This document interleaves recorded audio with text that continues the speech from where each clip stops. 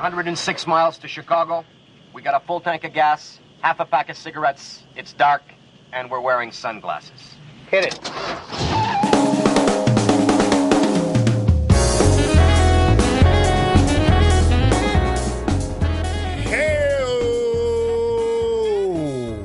Hello. What's up, ladies and gentlemen? We are back, and by we, I definitely mean we. Welcome again, once again, to the Geek Podcast. This is episode 18. Thanks so much for joining us once again. My name is Elliott Lawrence. I am a bass player and music educator from Pittsburgh, Pennsylvania, currently living in Long Beach. And hallelujah, he is back. My dear friend, the lucky day to my dusty bottoms, the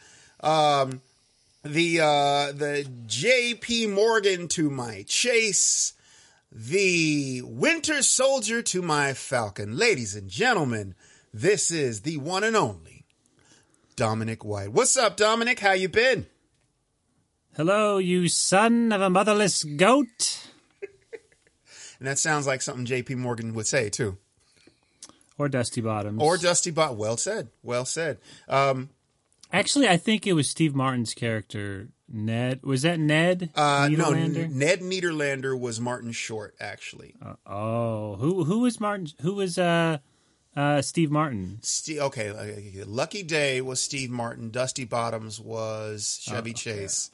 And Ned Niederlander, the legendary marksman, was the third Three Amigo in the 80s comedy classic, The Three Amigo. I think it was the 80s. Was it the 80s? So if I were to quote Dusty right, I would say, our reward is that justice has been done. Exactly. Right? He doesn't want money. That was the quote. Quite as it kept, that was a pretty good movie. Remember really good comedy movies? It's been so long. They are a thing of the past. Yeah, for real. I mean, when's the last time you saw like something really, really funny, like in a movie theater? Yeah, I don't know. You don't want to ask me though. I'm a huge snobby snob. Yes, you are.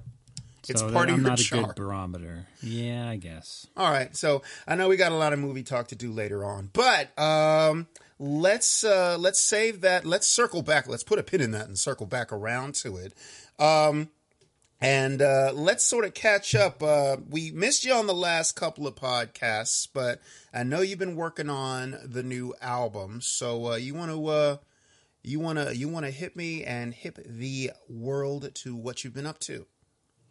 Sure. I just finished my third album. It's being reviewed by CD Baby, which I don't really know what that entails. I think they just want to make sure that you didn't, just kind of scream into a tape recorder, all the worst words you can think of. You mean you're not allowed to do that? I'm sure you can, but I don't know. I don't really know what they're reviewing it for. But hopefully I make it. But anyways, it's coming out soon. It should be out in a couple weeks. And congratulations. Thanks. And it's kind of more on the synth, heavy on the synth side.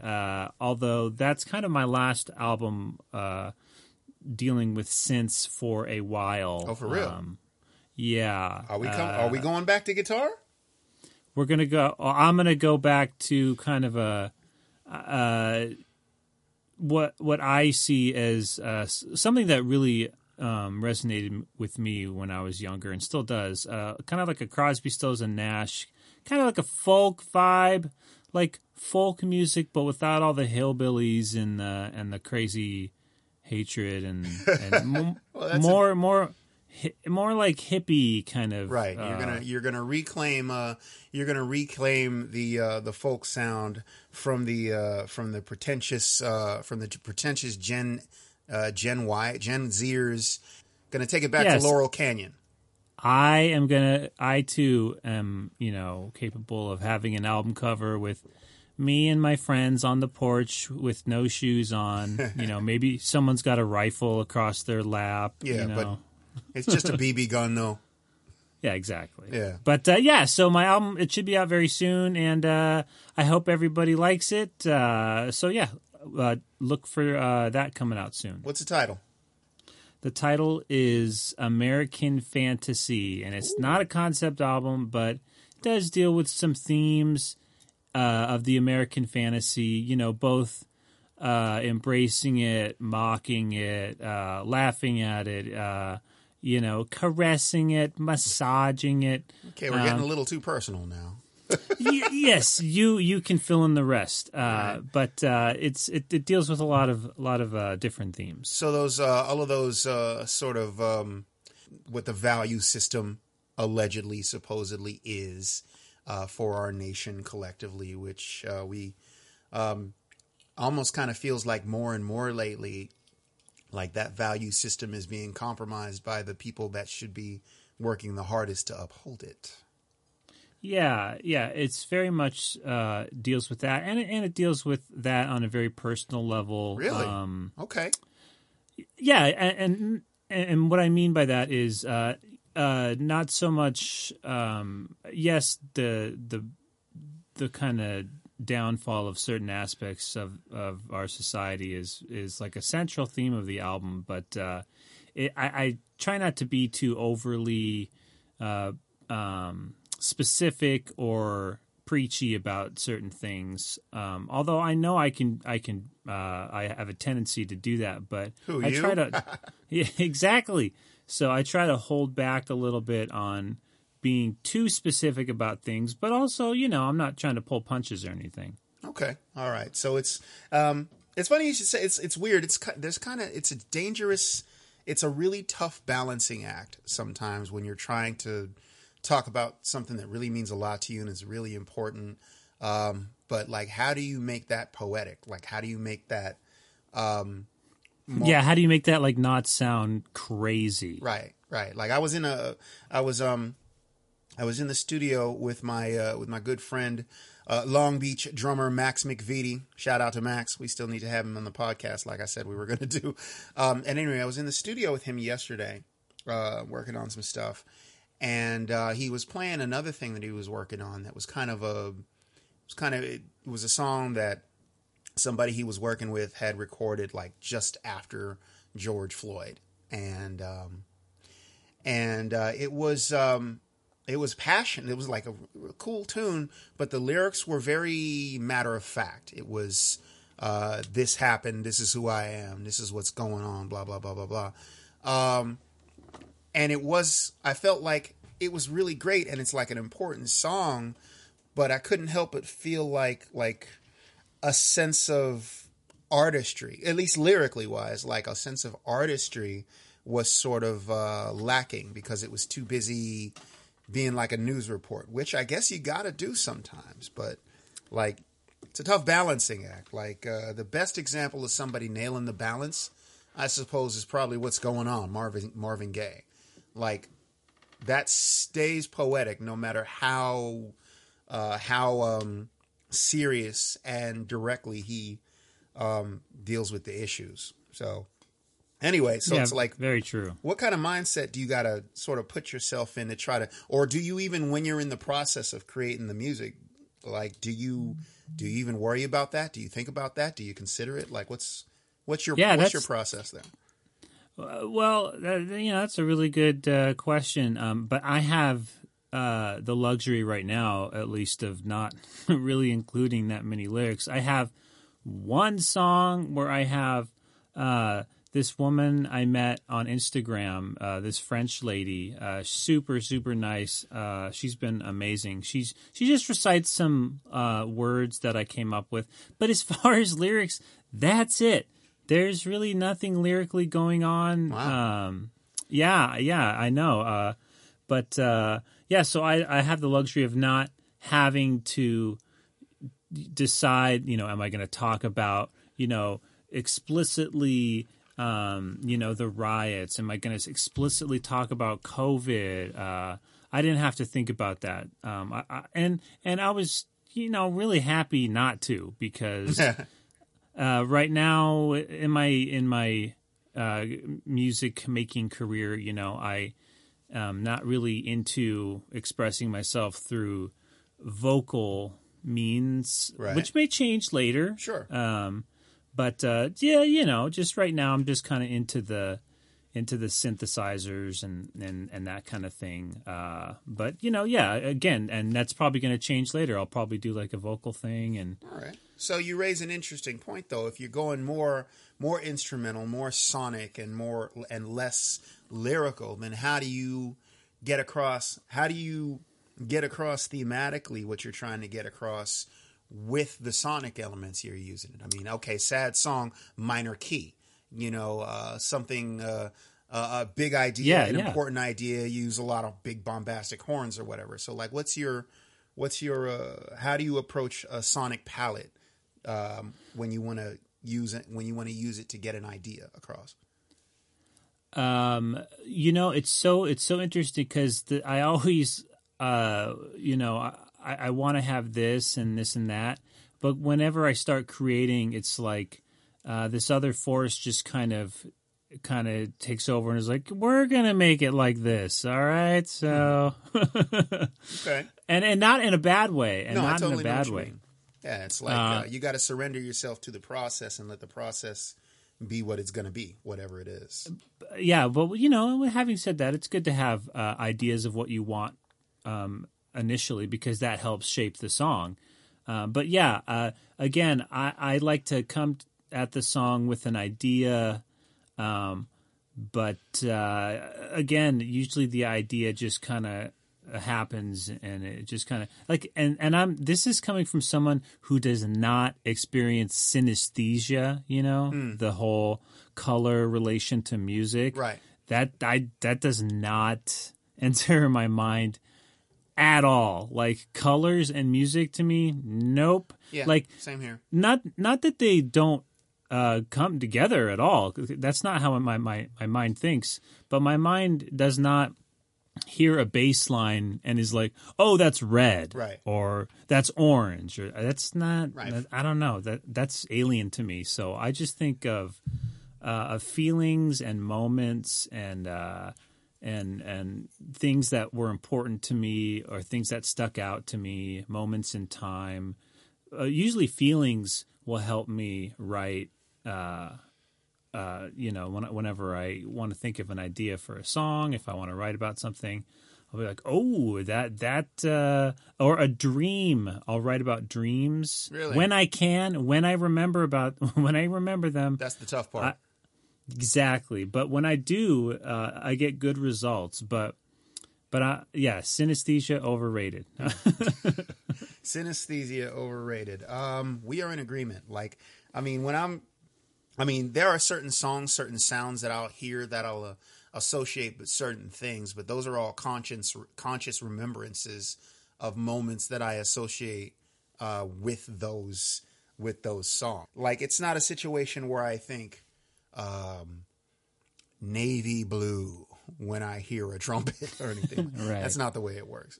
At any rate, so the album's coming out soon. I'm very, very happy to hear that. Looking forward to hearing it. So everybody listening in Gigland, make sure you keep your eyes and your ears primarily open for American Fantasy. It's coming at you soon. In the meantime, enough about you. Let's talk about me. Wow.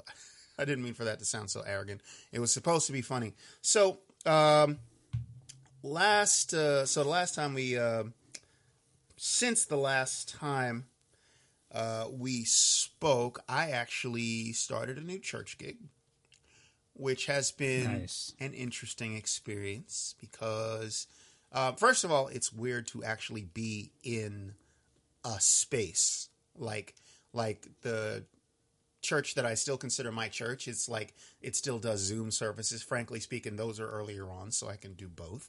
But like it's in a space, so with people, they're real careful about the distancing, and you have to wear a mask, and they like temperature check everybody as soon as you walk in.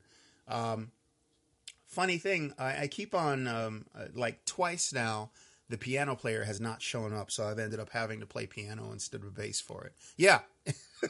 So it's that's been interesting. It's I didn't biff too bad, fortunately. Just no-showed, huh? Well, stuff happens sometimes. Sure. Yeah, I'm not. I don't want to be too judgmental. I mean, you get a flat tire or something. There's been a couple of situations where I was late for a gig because I got pulled over. And that's it's like, don't be mad at me. Talk to the cop. If someone didn't show up for a church gig, I was definitely not worried about it. I wasn't like, that son of a... It's just like, oh, well, someone, I guess he was busy or something. I mean, it's a church gig. It's not like... it's not like it's not important. It's just like, I'm not really worried about it as far as someone not making it. I mean, you want everyone to be there, but if someone's not there, it's just like, oh, well, whatever. Something happened, right. It's not that I was worried so much about that person. It's just like, okay, so it's... Because at this particular thing, it's just a piano and bass and drums. So if any one of those three things goes away, it's like there's a whole lot missing, Right. Especially definitely. Especially if it's a substitute drummer, which it was the one time. And so that ended up being kind of special. So did that. That's been going on. It's been pretty cool, except for the fact that the church is very, very conservative, mega conservative with some very traditionalist and conservative beliefs. And I don't want to go... They always pay the best. It's funny you should say that. I remember the first time I played a Catholic Mass, and you can say what you want about the Catholic Church, but I can tell you this. I played a Christmas Eve Mass at a Catholic church out in the beach cities one time. And I walked up to the music director. I said, "Hi, I'm Elliott, your substitute bass player." And I was actually the substitute for the substitute bass player. I was like, "Hey, I'm Elliott. I'm your substitute bass player." She took one look at me and said, "Here's your check." Nice. Yeah. I was like, okay, well, whatever else you want. Here is the number one issue that you were thinking about, worrying about, out of the way. Church, because... Let's be honest. I don't know if you've had this issue, but I know plenty church musicians who have, got done playing playing the service and the service over, and you're sitting around, and so one of the deacons or the music director or somebody will walk up to you and is like, "Hey, brother, let me talk to you for a minute. Come on over here. We're gonna need to wait till next week to hit you off for today. Really, really sorry about that." Yeah. You just look at it like, that's not the way it works, buddy. It's like, and that's unfortunately a lot more common than it should be. Now, I suppose it is worth mentioning that, that's always... Does that happen to you a lot? It's happened enough. I'll put it like that.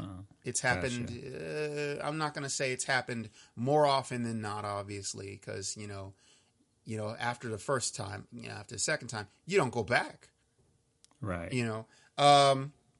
But I can't say it's only happened once, but I won't say it's happened multiple times. But for sure, it never happened once in the same place. Like, generally speaking, if it happens once, it's a pretty logical assumption that, yeah, I'm out of here. Yeah, good luck with all of your stuff, and I'm not going to try to talk bad about what y'all are doing spiritually or, in terms of trying to serve. But sure, this is not the move.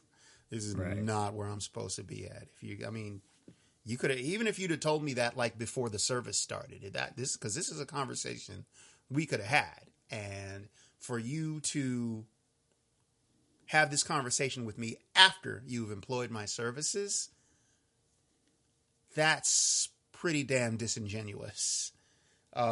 So it calls into question whether or not the people you're dealing with, are trustworthy. So if that, or when that happens, that's when you step off. Okay, you know what? I'll tell you what. You can pay me. I'll come back. You can pay me. You can't wait till next week to pay me. So you're gonna have to figure out a way to hit me off over the course of the week, and then I'm just like, okay, see you later. Yeah, it's just gonna keep happening. Right. So right, because if they see you let them get away with it, they know that they can get away with it. So you have to protect yourself. You have to have an awareness, and you have to value yourself enough in the work you put in to being capable and a competent player or whatever. And the fact that you showed up, on time. Anyway, so I forgot the point I was trying to make. Oh yeah, new church gig. So I got a new church gig. I also, and this is actually kind of a different thing for me, I got a vocal gig. Got a gig doing a vocal for a cover that this guitar player is doing. And I'm actually I've been very, very excited about that. It's been really cool. I've enjoyed it. What's the song? The song, I don't think I'm allowed to say yet. What? I think I have to wait till Secret song. Yeah. But there's a clue buried in my most recent Instagram post. It's not a very good clue, and it's not going to give it away.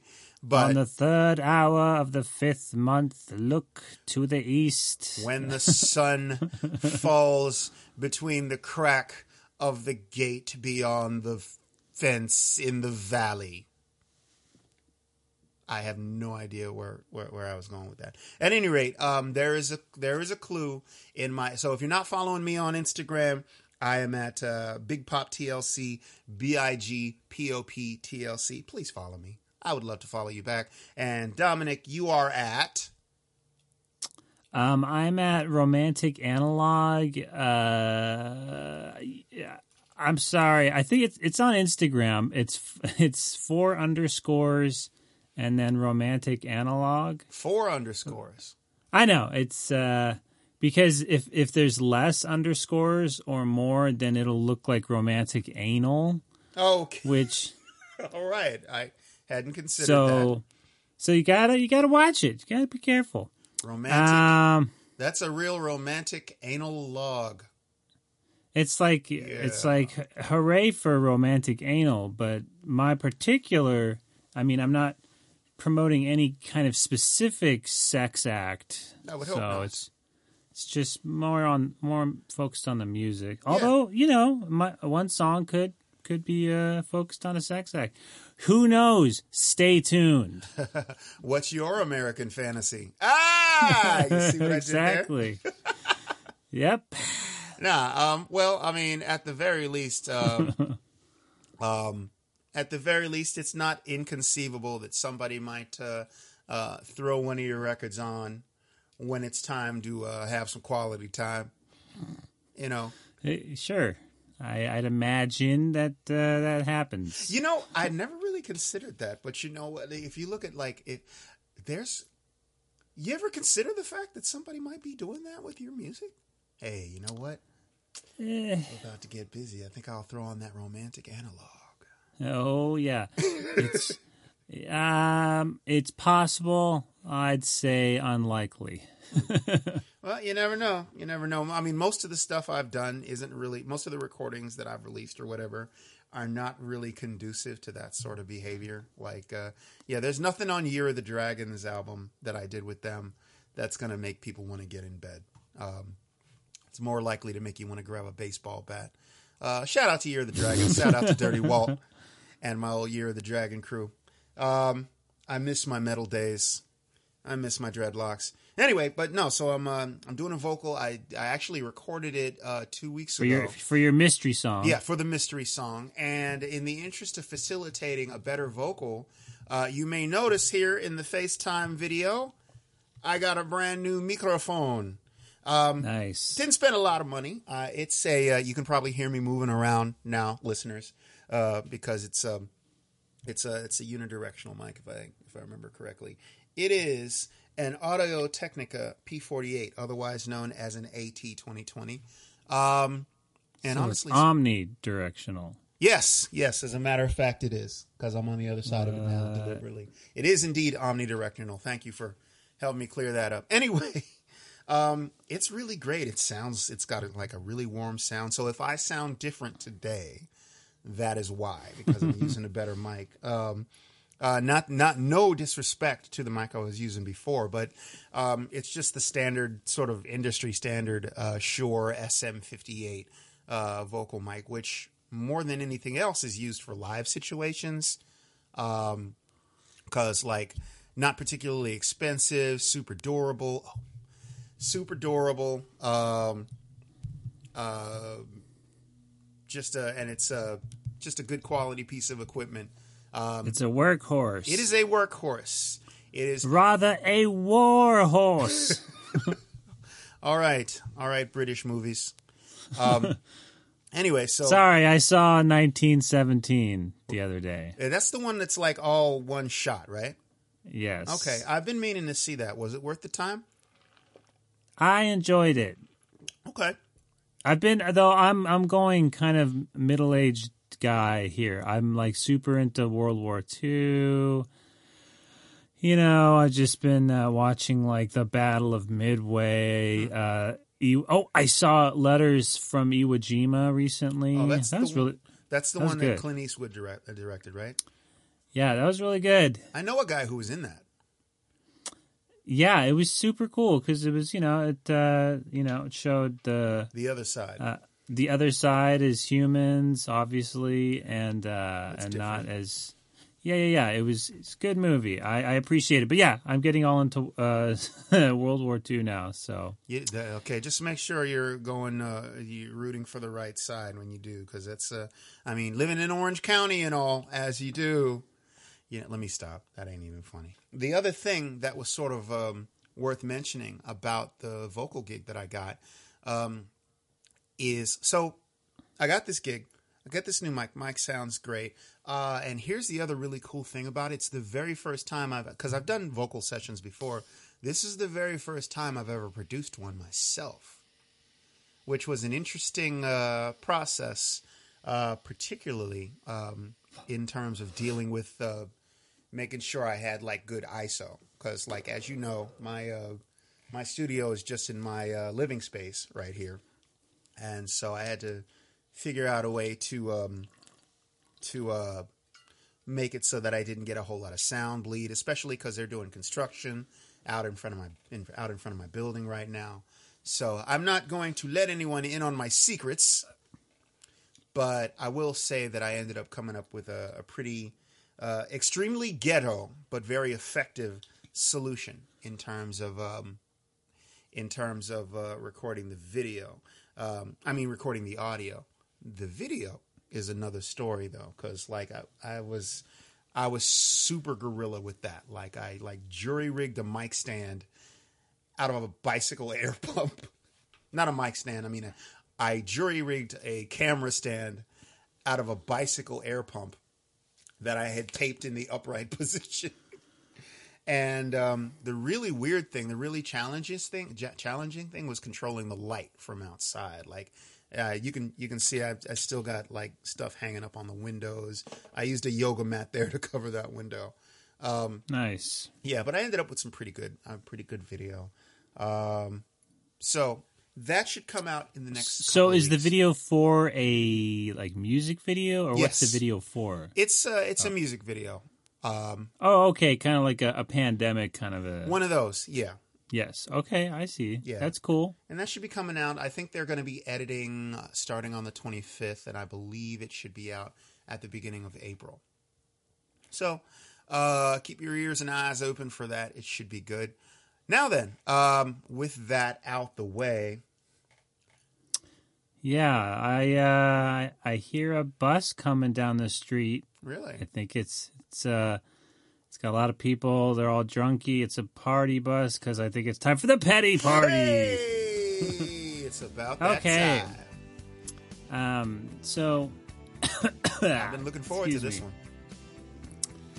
So this week, there's some things I just kind of want to get off my chest here. So basically, and I'm guilty of this first one. So this first one's really hypocritical. But when people don't have any other adjectives to describe something other than crazy, they'll just say it was crazy. It was so crazy. I get it. I do that. However, try and look for some other adjectives. Please. Just a couple. And I will do the same. I will do it, and you will do it, yeah. Okay? We're all guilty of it. This other one. When people try to make it look like their pets are bobbing their heads to a beat, when in actuality their owner's hands are like on their heads just off camera going like, just move your head to the beat. It's funny. It's super funny. And it's like we all know that animals don't move their head to the beat ever for any reason. Like maybe it's happened a couple times in the history of anything. But for the most part, animals don't do that ever. That's not the way it works. You're absolutely right. It's not. Yeah, exactly. So here's my question. So it's not cool to do that manually, so to speak.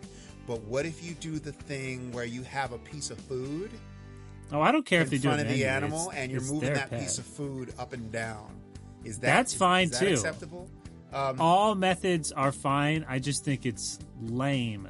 Okay, just the concept of it is lame. I will say this: it was done to scintillating effect by the group Outcast for the video "Sorry, Miss Jackson."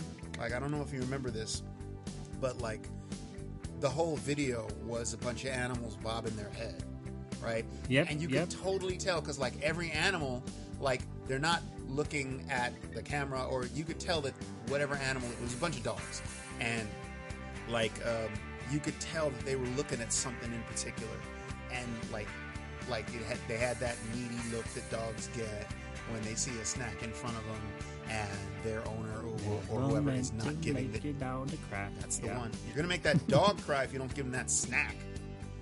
And that's fine. That's a good idea. But just like the kind of the TikTok sensation, the sweeping videos that just pollute the internet. It's just like, just stop doing that to your dog. I will say this: I just actually, and I can't believe I was actually pretty surprised that I did this. I got a TikTok. I started a TikTok a week ago. Oh, it starts. I forgive you. Okay. When kids use letters instead of... Okay, so like if a kid says WTF, and I get they're trying to not say the F-bomb, but WTF takes longer to say than what the fuck. What the fuck is 3 syllables. WTF is 5. Yeah. So... just make sure your abbreviations or your what's the word I'm looking for? Actually brief. Yeah, that they're serving their purpose and they're not self-defeating. So what you're saying is, it doesn't make any sense to say half a dozen instead of saying 6. I demand efficient speech at all times. There's nothing wrong with that. Okay, so this other one, there are 2 types of people in this world. Are you ready? I'm ready. 2 types. Julie Andrews. Yes, here comes. Okay.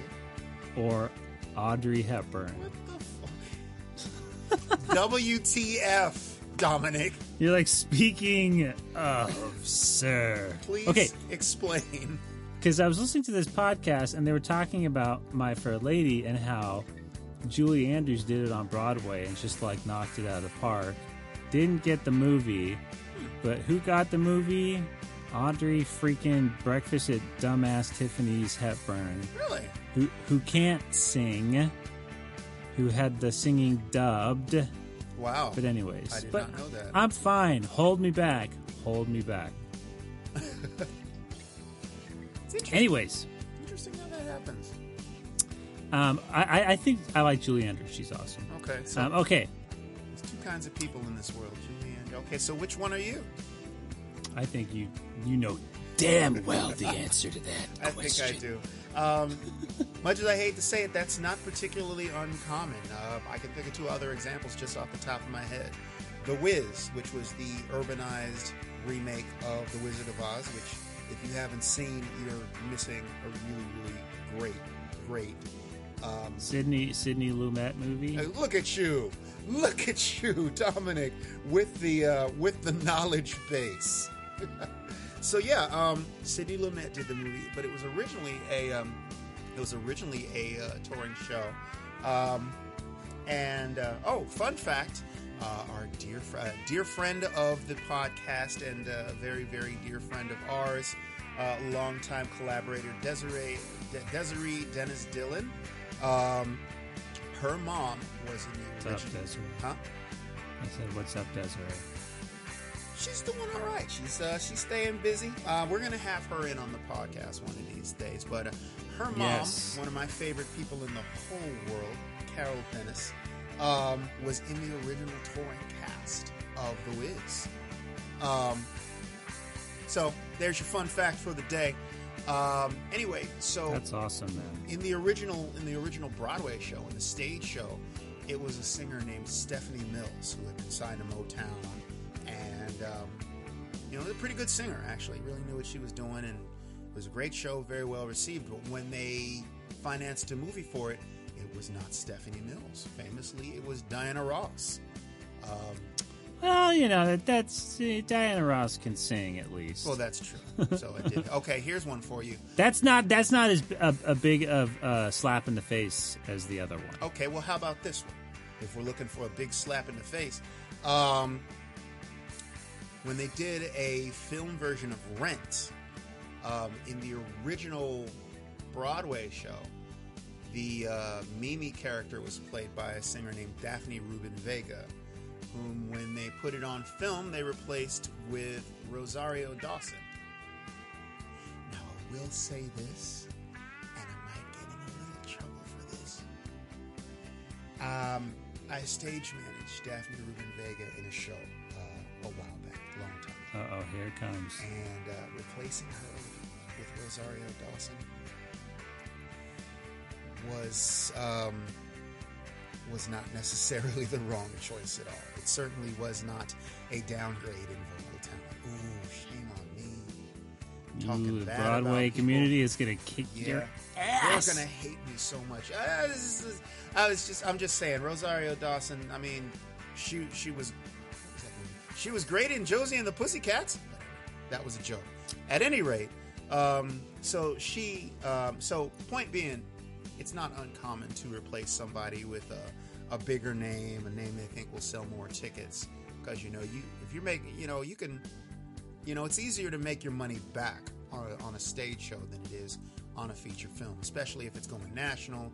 You want to make sure that the money that you put into making the movie happen, you recoup your investment. So I would have used that. Maybe not so much Audrey Hepburn, because you're dealing with a significant drop in vocal quality. Total drop in vocal quality. Yeah. Okay, so moving on. This is kind of the meat of my thing. Not feeling Rob Zombie. His movies are awful. Ow! John Carpenter called him a liar. I can't stand his hot rod, Satan, hillbilly bullshit. When I watch his movies, I'm always just thinking, like, okay, I hate every character in this movie. Like, good job on making me hate everything about this movie. And then... So you hated all 1,000 Corpses, then? Not my thing, and usually it's just violence for violence sake, and it's like fear porn, violence porn. It's like, for just to give you an example, in Devil's Rejects or whatever, a guy holds a gun to this girl's vajay. What? And I'm just like, okay, I'm good. To what purpose? I mean, I'm just like watching the movie, and I'm just like, cinema, Like, this is just ridiculous, and I'm not, whatever. That's fine. If people want to go see that, that's totally fine. I'm nothing against that, but, like, I'm just like, that's not why I go to the movies. So, shame on you, Sir Zombie. And also, okay, and moving on from that, but yeah, Rob Zombie, annoying. And as a filmmaker or as a I don't want to use the word musician, because I don't think he plays any instruments.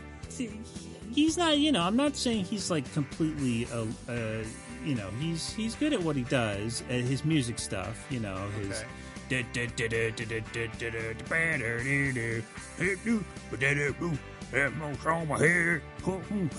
And it's like cool. It's fine. That's weird. You sounded just like him. I give it up. That's the best Rob Zombie I've ever heard in my entire life. He's good at the thing. He's good at the although I'm not sure how much of that song was his idea. But anyways, okay.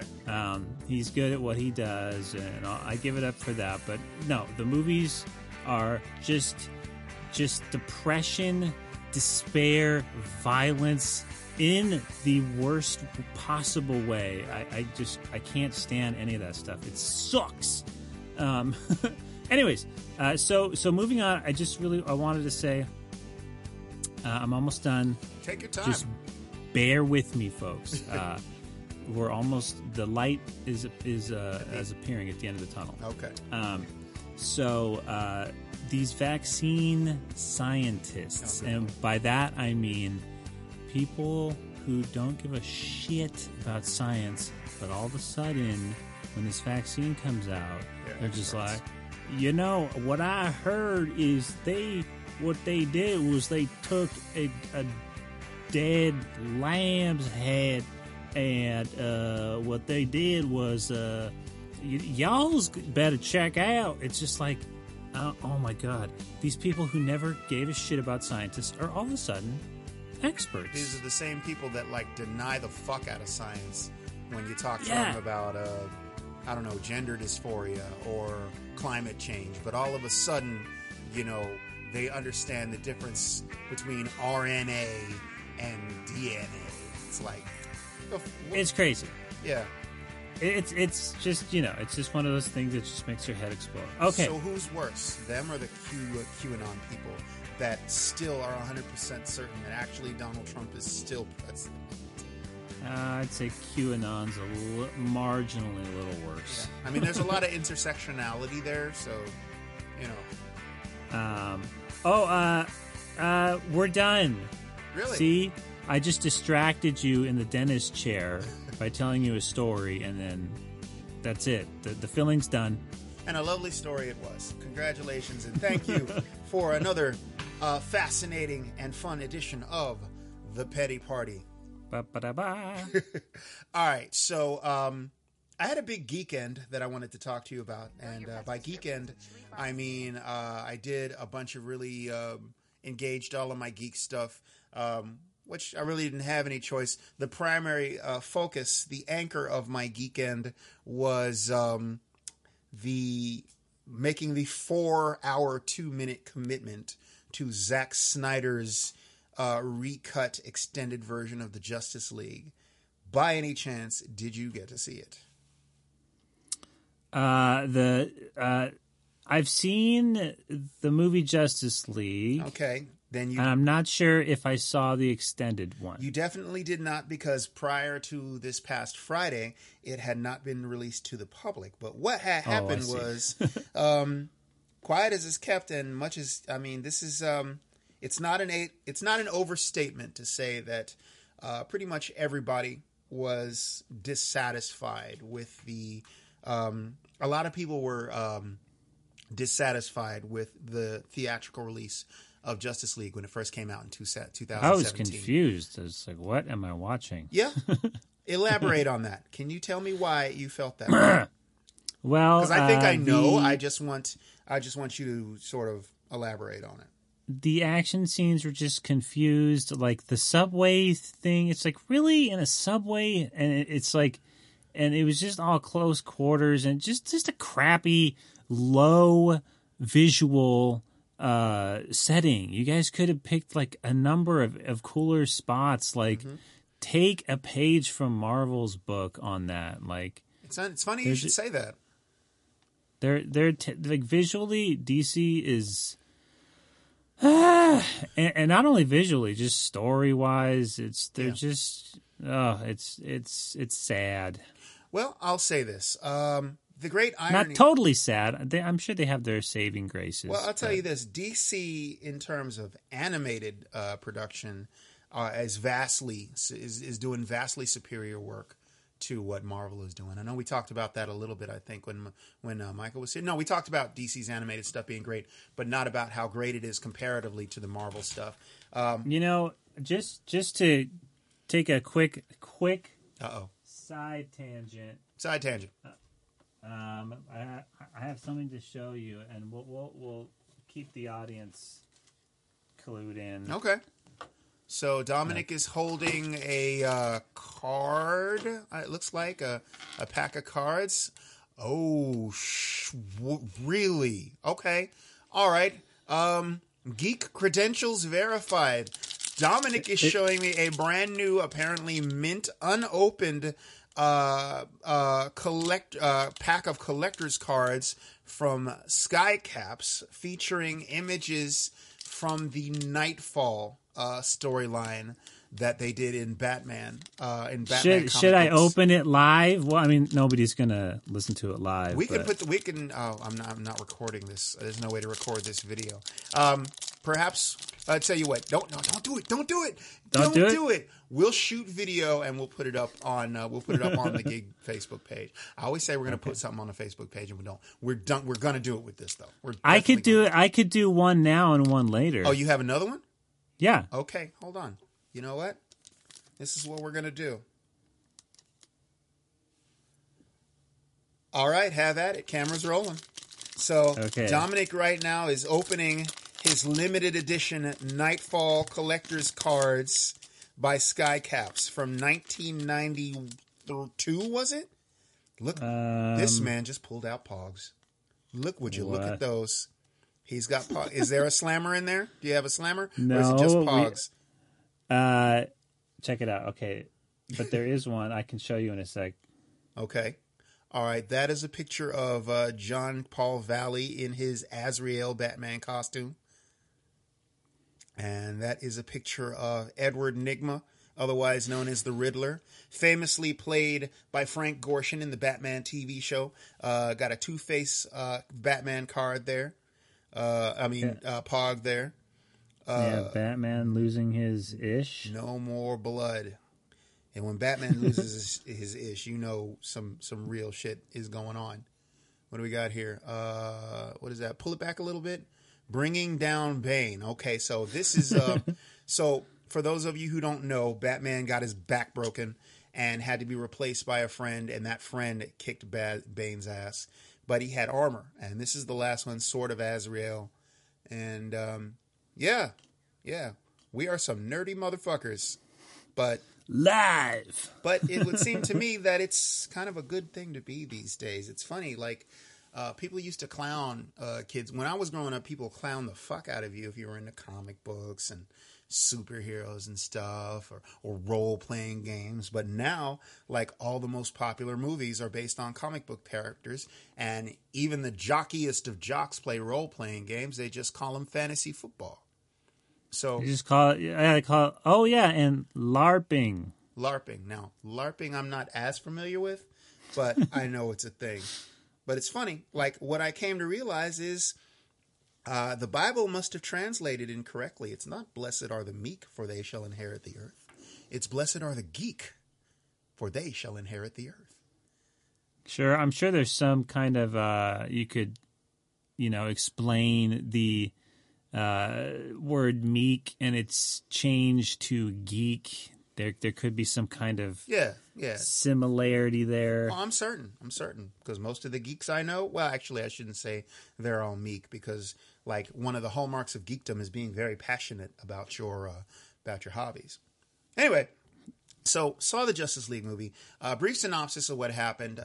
Zack Snyder was hired by DC to sort of run their cinematic universe in the same way the Russo brothers were running the Marvel Cinematic Universe. So he did Man of Steel. It was well enough received. People didn't like that Superman killed somebody. Then there was Batman versus Superman and broody Superman. Broody, yeah. It was that's what it was. It was like Superman is supposed to be cheerful and optimistic, and Henry Cavill not had a scary. Yeah. But honestly, in today's society, it kind of made sense to like consider what a Superman would look like, I suppose, and people's reaction and perception of him.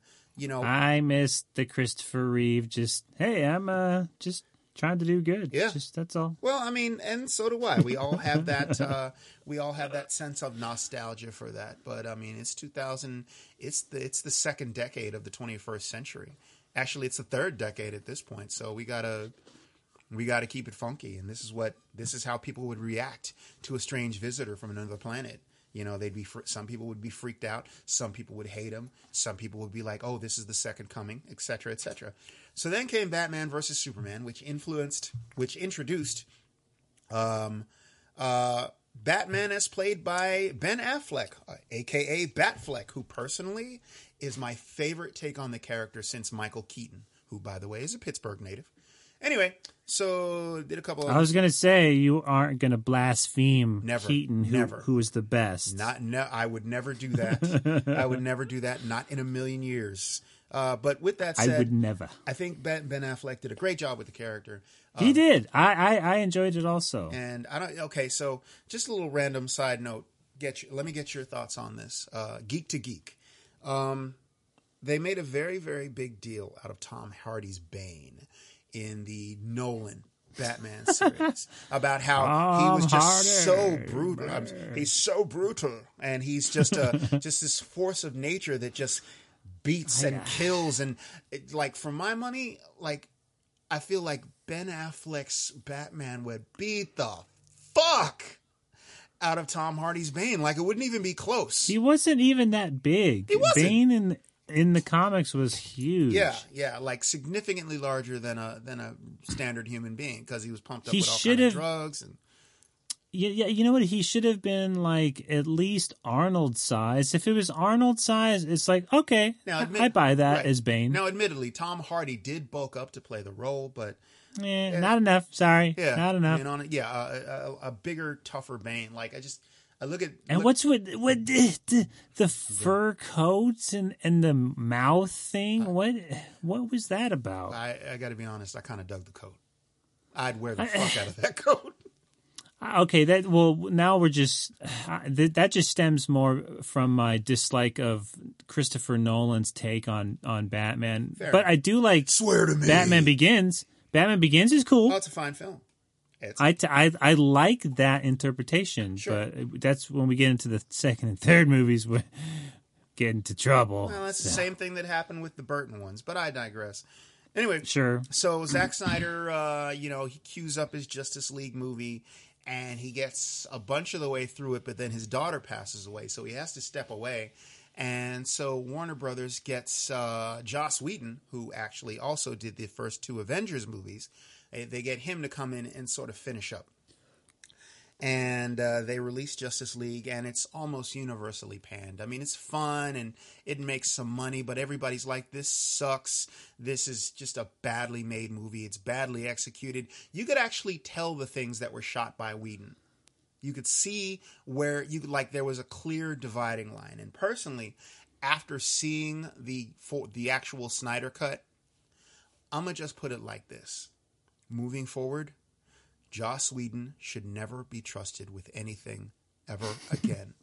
Not to walk never a dog. Let him near a camera. No, not a camera, not a damn thing. Not to walk he shouldn't be trusted to walk a dog. He shouldn't be trusted to make a sandwich. He shouldn't be trusted to fix a tire. Like, Joss Whedon needs to be like excommunicated from life. It's just wow. Like, that's just how garbage. Like, and it's funny because like I knew Justice League wasn't a great movie when I first went to see it when it first came out. But it just seeing what could have been now, seeing what back then could have been back then, instead of us having to wait for until now for it to happen. And let's be honest, it probably at the end of the day only happened because of like, you had fans virtually from day one saying, hey, release a Snyder Cut. We know that there's a new cut of this movie. And Warner Brothers denied the fuck out of it. They were like, no, this is it. This is all there is. There's no other footage. Come to find out, there's so much more. There's so much more. And just the fan ire, it got too much. And shockingly, a big company gave people what they wanted. And I think the pandemic ended up being a factor too. Don't quote me on that. I just feel like it was. Sure. Anyway, so yeah, it's 4 hours long and it's worth the time commitment. Frankly, it was great.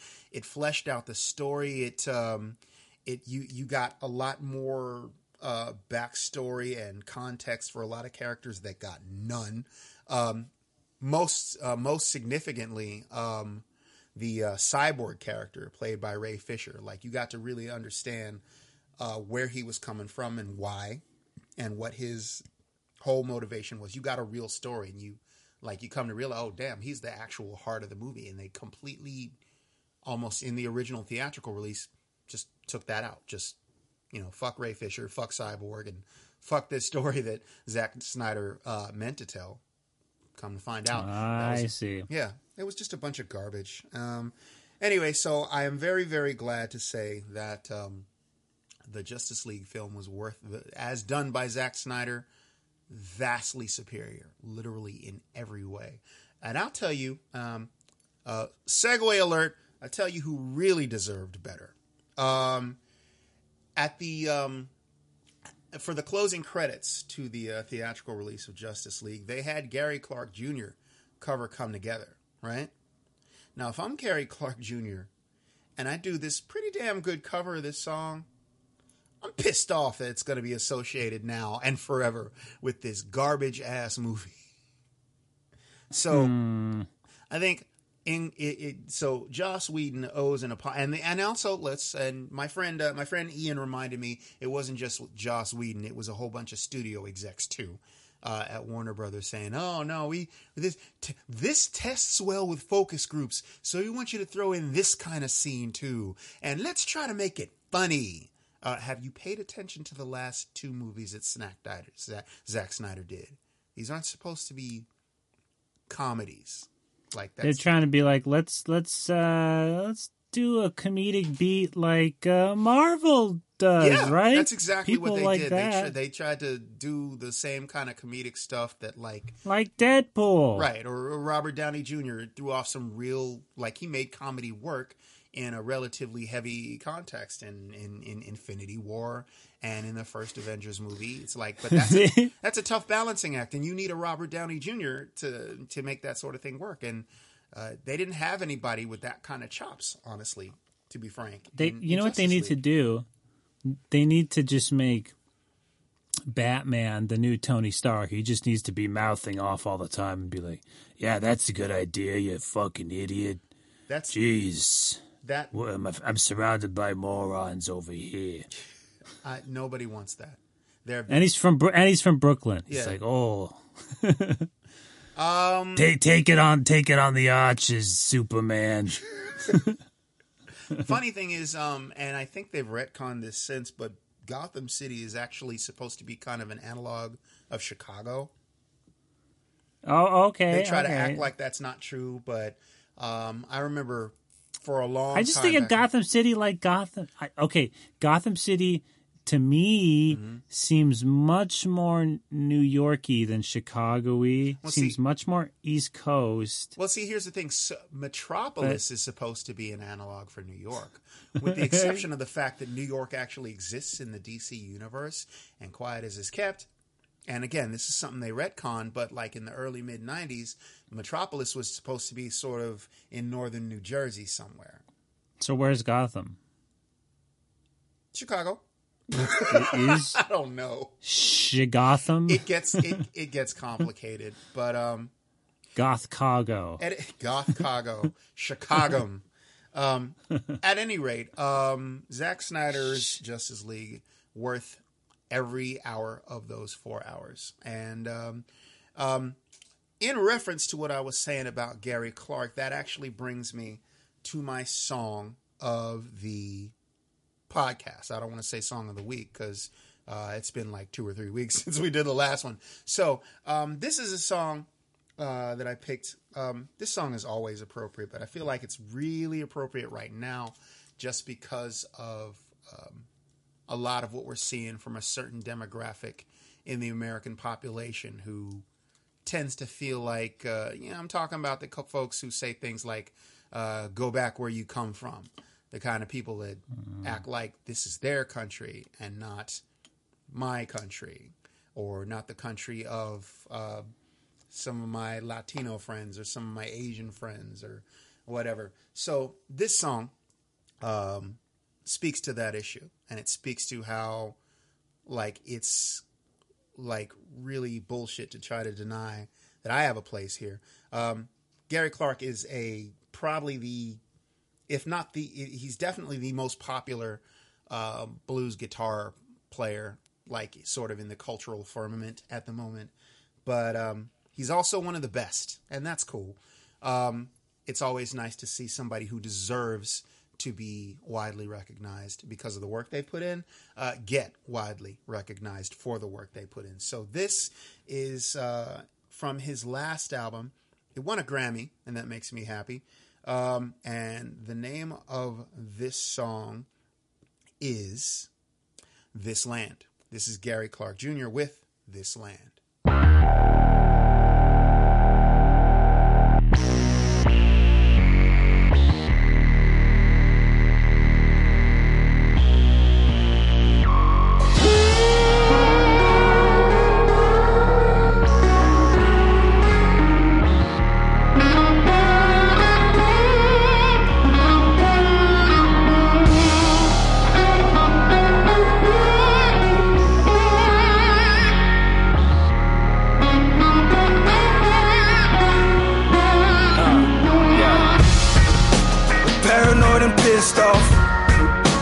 Now that I got the money, 50 acres and a Model A, right in the middle of Trump country. I told you there goes a neighborhood. Now Mr. Williams ain't so funny. I see you looking out your window. Can't wait to call the police on that. When I know you think I'm up to something, I'm just eating, I was still hungry. And this is mine, not legit. I ain't leaving and you can't take it from me. I remember when you used to tell me, nigga run, go back where you come from. Nigga run, go back where you come from.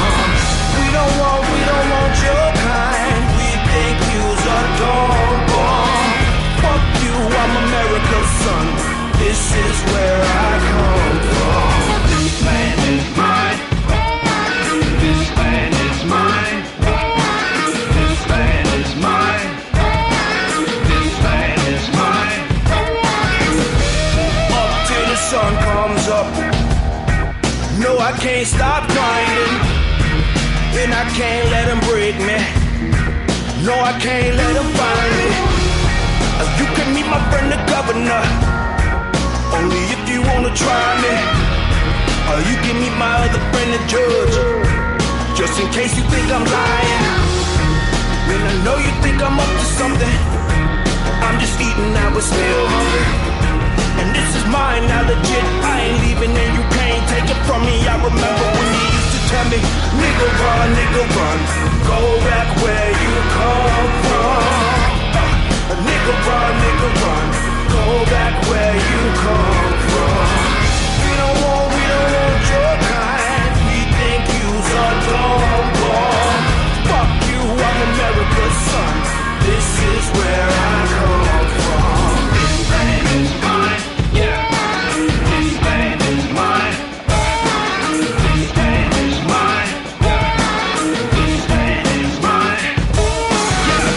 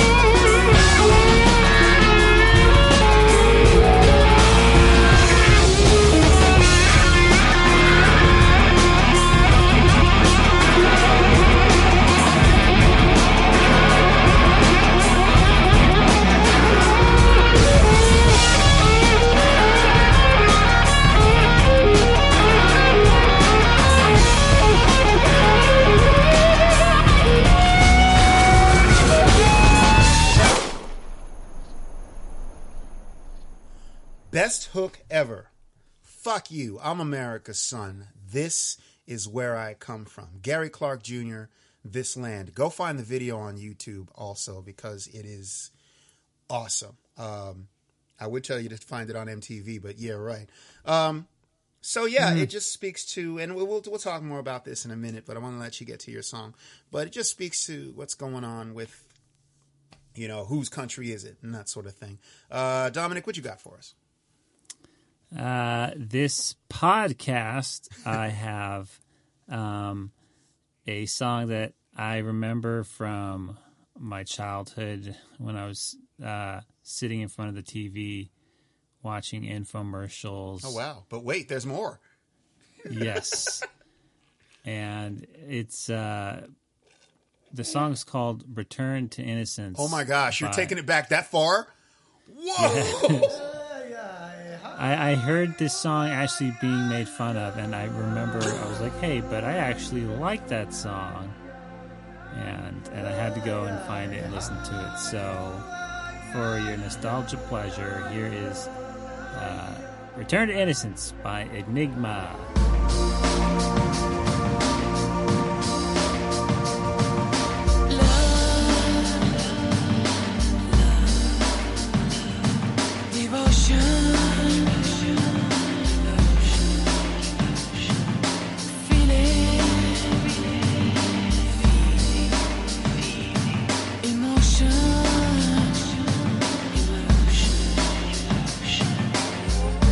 Don't be afraid to be weak.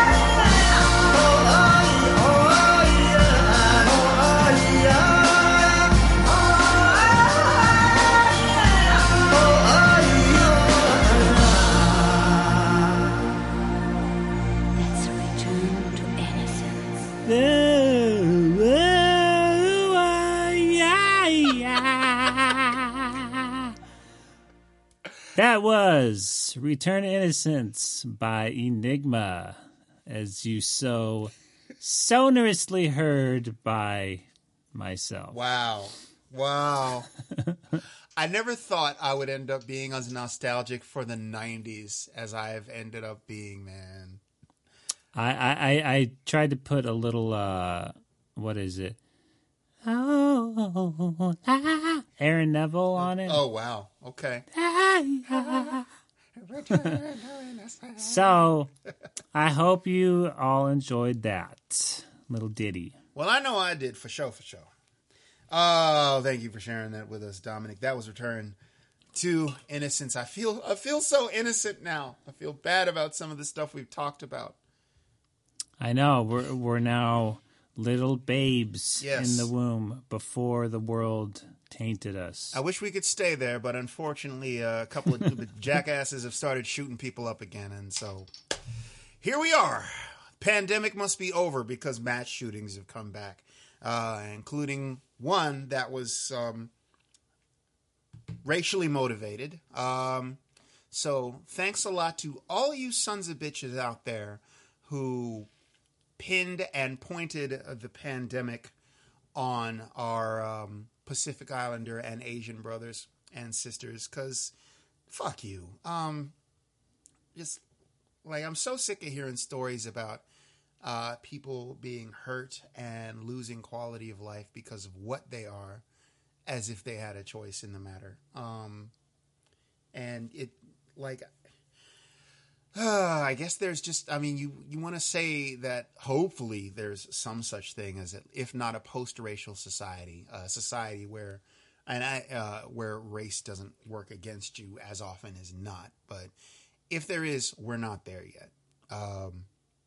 And there was another one as of the recording of this podcast. There was another. Today's the 23rd, I should say, of March. Yesterday there was another shooting at I think it was a grocery store in Denver. I know it was Colorado for sure. And no one knows what the motivation for that is, but yeah. That train is never late, is it? Yeah, I know. It's getting so painfully predictable. Right. And what I find myself really, really concerned about, and I think I may have mentioned this in a previous podcast, is I really worry that I'm going to end up being like desensitized to it. So it just ends up being like, oh yeah, another shooting. I really don't want to get like that, because I was thinking about this morning, and I was thinking about it in terms of the shooting from yesterday. And so it's like 10 people are dead now. And like, it's a lot of, every single one of those people woke up yesterday morning and started thinking about, I don't know, a doctor's appointment they may have had next week, or a trip they were going to take, or somebody they were planning on calling today. And none of that gets to happen now. And that just is really messing with my head. And it's pretty heartbreaking. So yeah, man. I was watching part of the video, and it's freaking. It's really, I couldn't even watch the whole thing. I hate watching stuff like that. Yeah, it's like, I don't know what needs to happen, but I know something needs to happen. And people, there's a certain, there are certain people out there who try to be like, well, there's nothing we can do about it because, well, no, there's something we can do about it. We haven't figured it out yet, but we can't tap out on doing something about it because we don't know exactly what to do. So it's like, get your head out of your ass and stop getting caught up in your misappropriated notions of quote unquote freedom. Yeah, basically just never listen to hillbillies. Yeah. That's why it's so good that you're reclaiming folky music for your next record. Speaking of which, I want to play on that. Yes, it's gonna be a collaborative project. It's not gonna be all, me, dark synth lord in my lair. It's not gonna be like that. Synth lord. Yes, they always work in twos, synth lords. Only a synth deals in Ableton and Moog. Yeah. I thought that'd be much. Thank you for getting that. I appreciate that. All right. So what you got next couple of days? So the record is coming out in a couple of weeks. American Fantasy. What else is going on? Anything else worth mentioning? Anything else you want to put on the table before we pull the train into the station? After, being in the studio long nights and, getting mysterious texts from, very, very attractive women late at night. Lots of overhead camera shots of them walking in the desert and then me checking my phone a lot, just kind of, whatever. So you actually invested in the drone then? Do something. Sorry, I'm just kidding. No. You draked. You were draking again. Okay. Oh my gosh! I just realized that I never told people who it was that Drake's family member was. That's so much more important than him. Like 4 episodes have gone by at this point. You know what? I'm going to save it. Mystery will be revealed. I'm going to save it. I'm going to save it for. Delayed. Yeah. This is your delayed gratification. You got to be quicker than that. Not just yet. Anyway.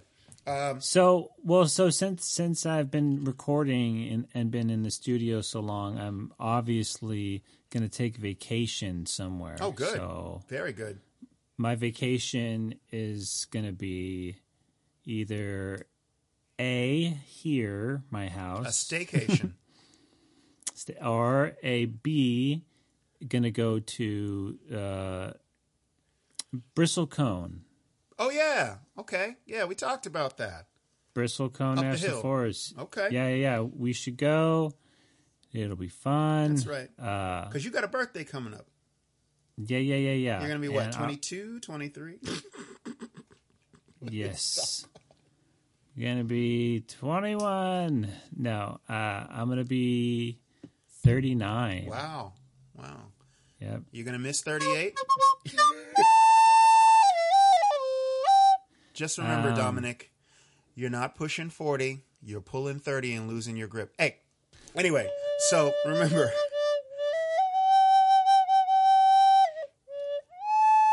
Can you tell a very wise story? So there I was in the Congo, naked, with a meat cleaver and a water balloon. And I looked to my left, and I looked to my right, and I could tell by the barks on the trees that my PlayStation would never work again. And it was then that I decided, now's the time for laughing gas. Excellent. Thank you. So is it a safe bet that the recorder is going to find its way into your next record? It's on a track. Okay, good. Looking forward to it. On the track. All right. Well, we'll be listening for that recorder. In the meantime, it's time for us to get up out of here, ladies and gentlemen. On behalf of Dominic and myself, I want to thank you once again for listening to the podcast.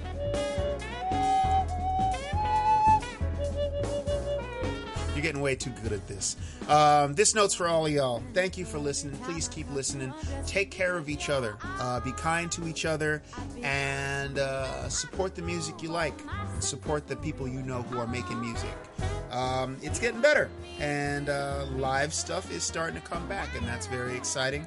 So if or when you get a chance to safely see some live music, make sure you take it. In the meantime, thank you once again. And we'll see you a little further down the road, and we out. If I could remember all the things you used to say when we were left alone, I'd have a book of sonnets so inspired, all the muses would cringe at your denial of how you wanted me to. Though now you laugh and call me a fool, I know you wanted me to before she got to you.